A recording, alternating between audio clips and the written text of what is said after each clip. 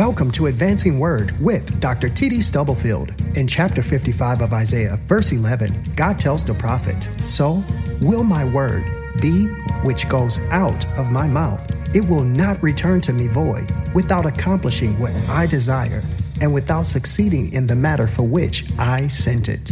Standing on this promise, T.D. Stubblefield Ministries is committed to sharing biblical principles with individuals, families, churches, communities, and our world, believing that only the Word of God can advance us in God's perfect plan for our lives, where we can experience liberating faith, lasting hope, and unconditional love in a relationship with the Lord and Savior, Jesus Christ. Here is Dr. T.D. Stubblefield with today's Advancing Word.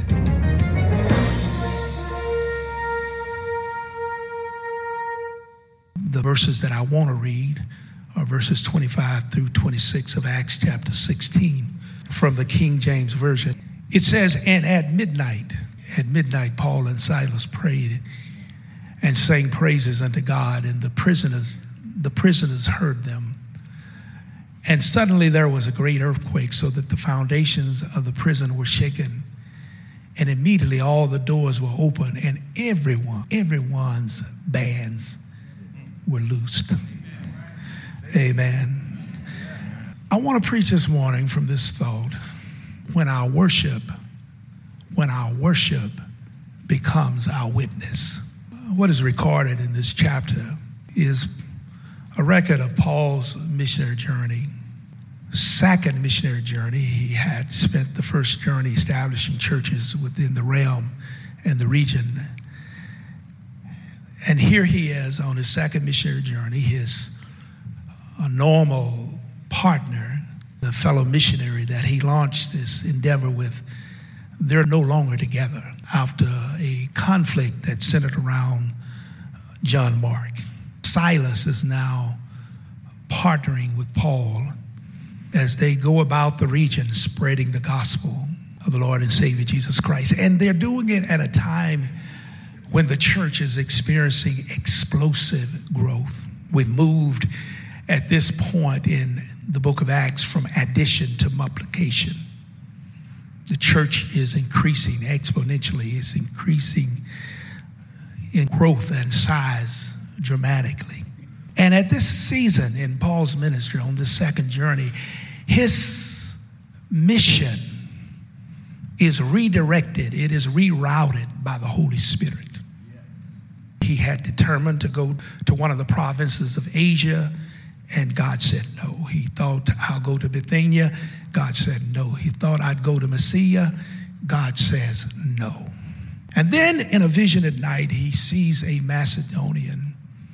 This is a significant province. It's a significant place in the Roman Empire with storied history. He sees a man of Macedonia standing up on the shores of this province near the Aegean Sea, beckoning him and Silas to come and share the gospel there. And so in this town, this colony town and city of Phillipi, we have recorded here as a part of that larger narrative an important element in how the church of our Lord and Savior Jesus Christ reaches its tentacles to the furthest realms of the then known world. What we see here, if we read all of it in context, beginning with the first chapter of Acts up to this point, what we are witnessing is what began in the inner recesses of the disciples' personal experience with the Lord extends itself, leverages itself to the uttermost reaches of the then known world.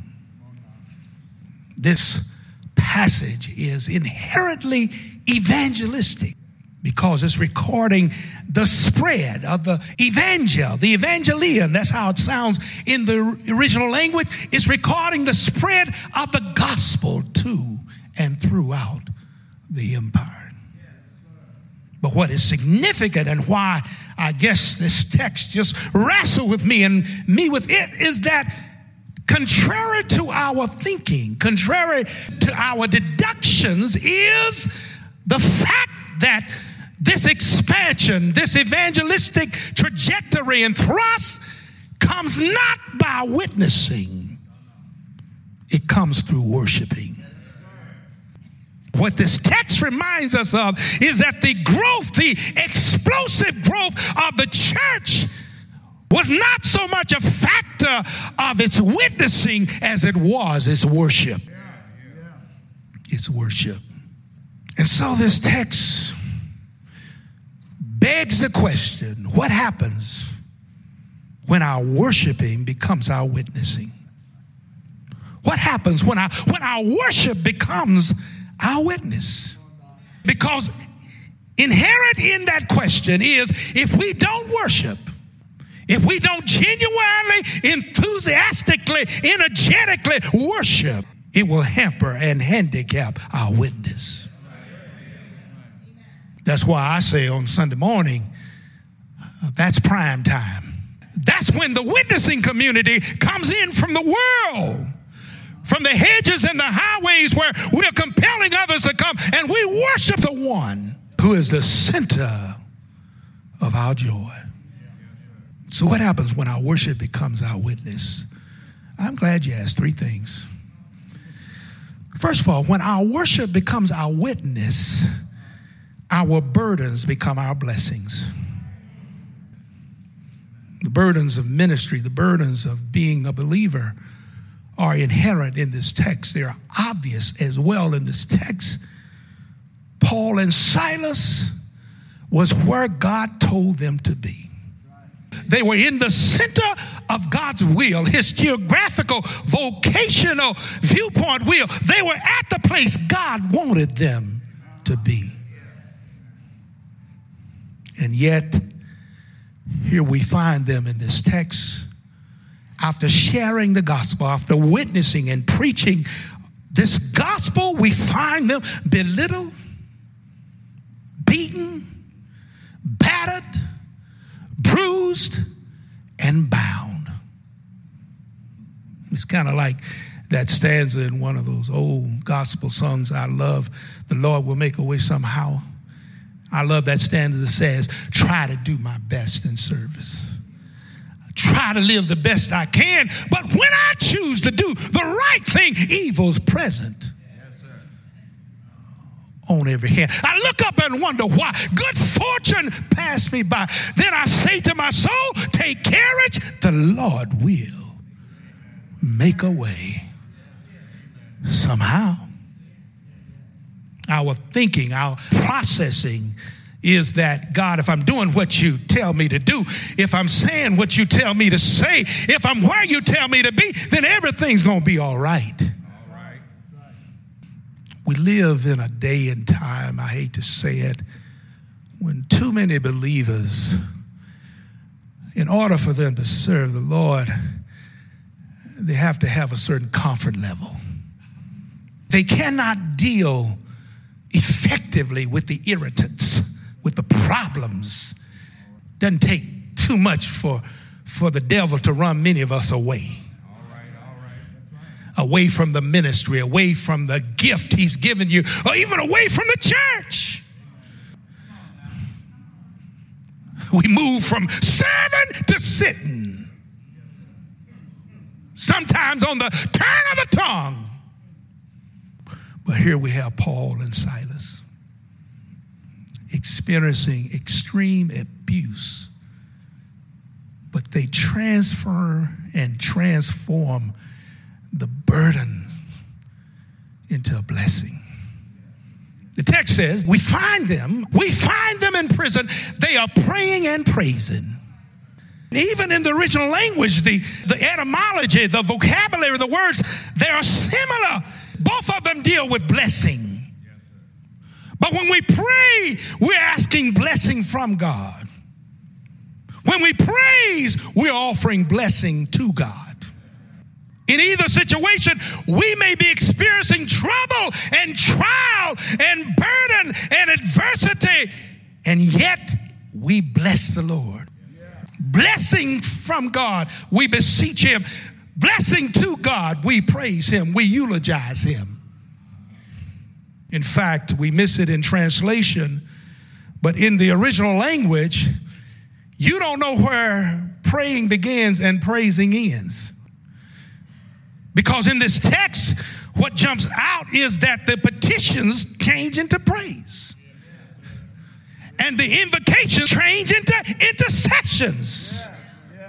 And that's the way it goes on in the life of a true child of God. Sometimes we find ourselves praying to God, and then our mind goes back and wonder. I know I have a witness up in here, somebody who fell down on their knees and said, Father, I stretch my hand to thee, no other help I know. And in the midst of it, you start shouting, you started singing, you started praising God for the things he's already done. Here they were in prison. And they started praying and praising. And the two meshed and the two merged. And you didn't know where one started and the other ended. Reminds me of Job. Lost everything he had. Incredible burden of grief. Sense of loss. And yet he said, naked came I out of my mother's womb. Naked I returned. The Lord gave, Lord takes away. Blessed. Blessed be the name of the Lord. No wonder later in this book, Job, he would write of his experience. He says, I serve God my maker who gives songs in the night. It's easy to sing when the sun is shining. It's easy to sing when you can pay your bills on time. It's easy to sing when everybody thinks well of you. It's easy to sing when your body is whole, but when you're going through it, you have to know something about him to translate those burdens, to transform them into blessings. Wife said, you ought to curse God and die. Job said, listen, he said, I can't do it. All the days of my appointed time, I've got to wait till my change comes. So when our worship becomes our witness, burdens become blessings. When our worship becomes our witness in the second instance, our barriers become bridges. If you read it too fast, you'll miss this movement in the text. Paul and Silas praying and praising God, and all the prisoners heard them. When you read it, the text could be consistent, it could be coherent without that phrase in it.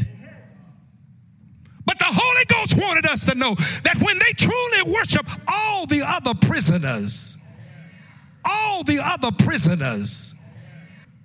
heard them. See, here's the problem we have in church today, is that folk think worship is just about them. How I feel, how I look, how I respond. But the reality is there's some other prisoners in the house. Because in essence, we all dealing with stuff. We all got shackles on. There's all of us struggling with something. But you got to worship God in such a way that what he's done for you, you got to communicate it so all the other prisoners can hear. Somebody else's well-being may be dependent on how they see you go through your stuff. How you handle your problem. The force of the original is, when it says all the other prisoners heard them, when you get under the hood of it, the word used in the original language is they listen with pleasure. They listen intently. The exuberance, the enthusiasm, the effervescence of their praise moved from cell to cell.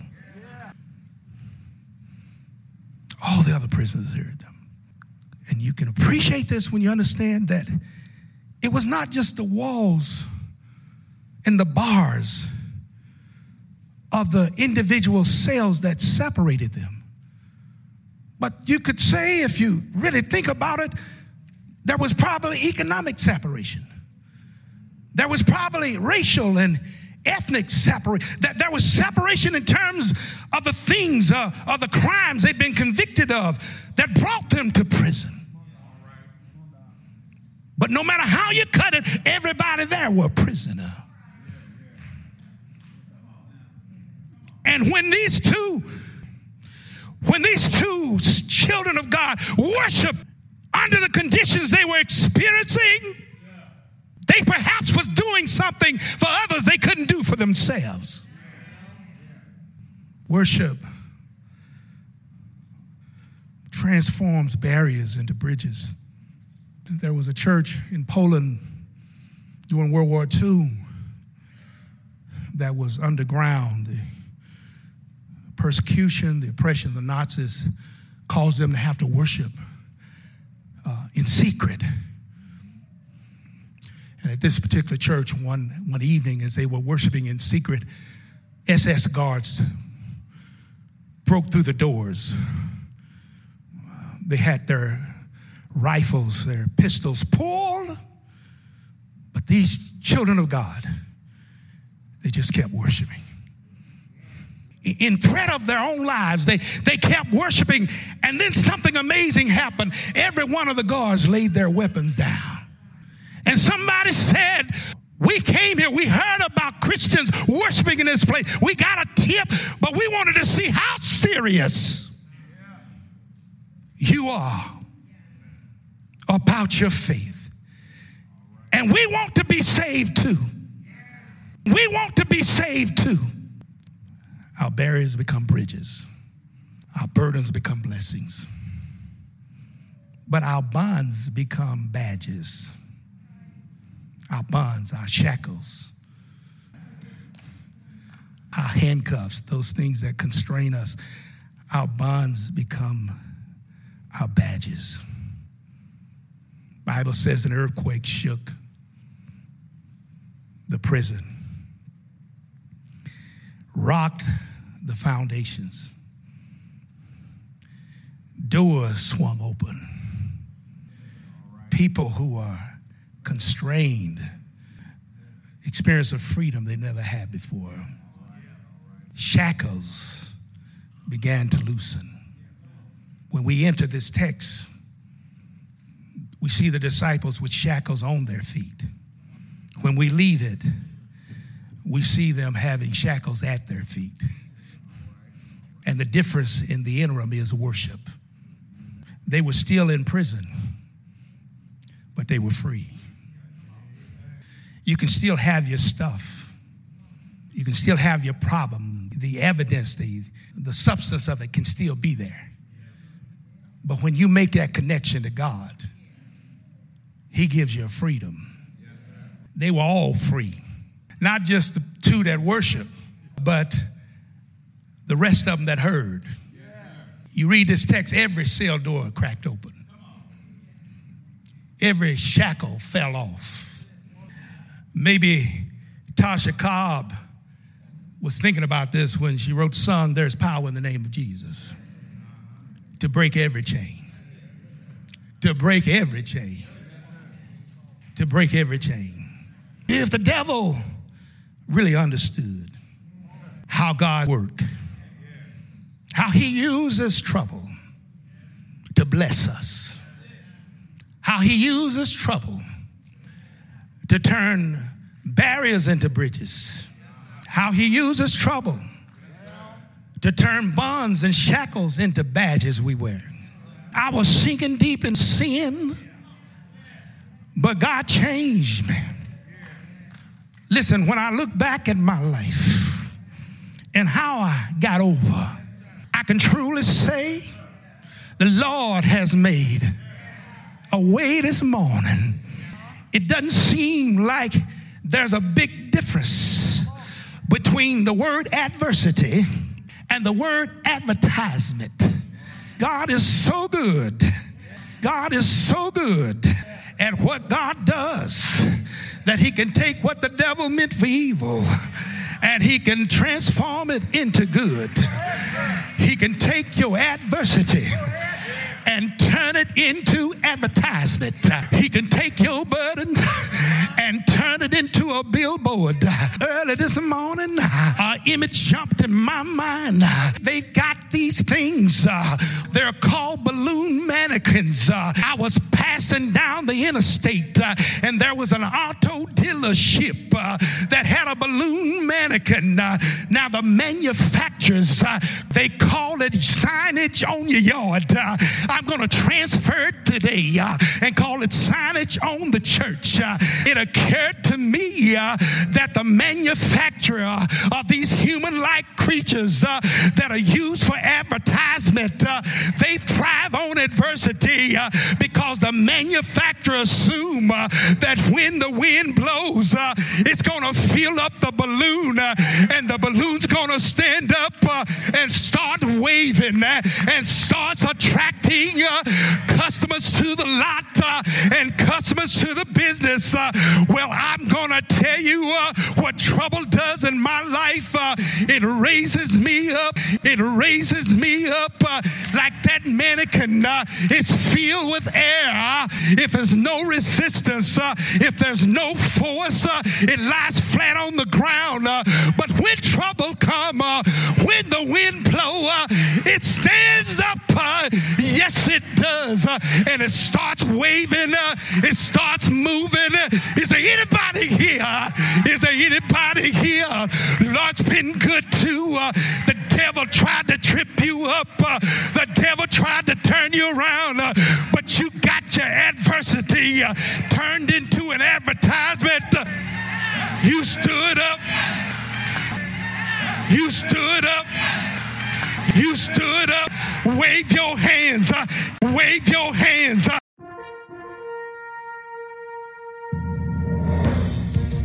You have been listening to Advancing Word with Dr. T.D. Stubblefield. We pray that you have been encouraged with what your ears have heard and your hearts have felt. Explore our website at tdstubblefield.org for more information about us and to obtain resources provided by T.D. Stubblefield Ministries. Until next time, be blessed and remember to stop stressing and start stepping, advancing in faith, hope, and love by reading and applying the Word of God so you can stand on certain truth for uncertain times.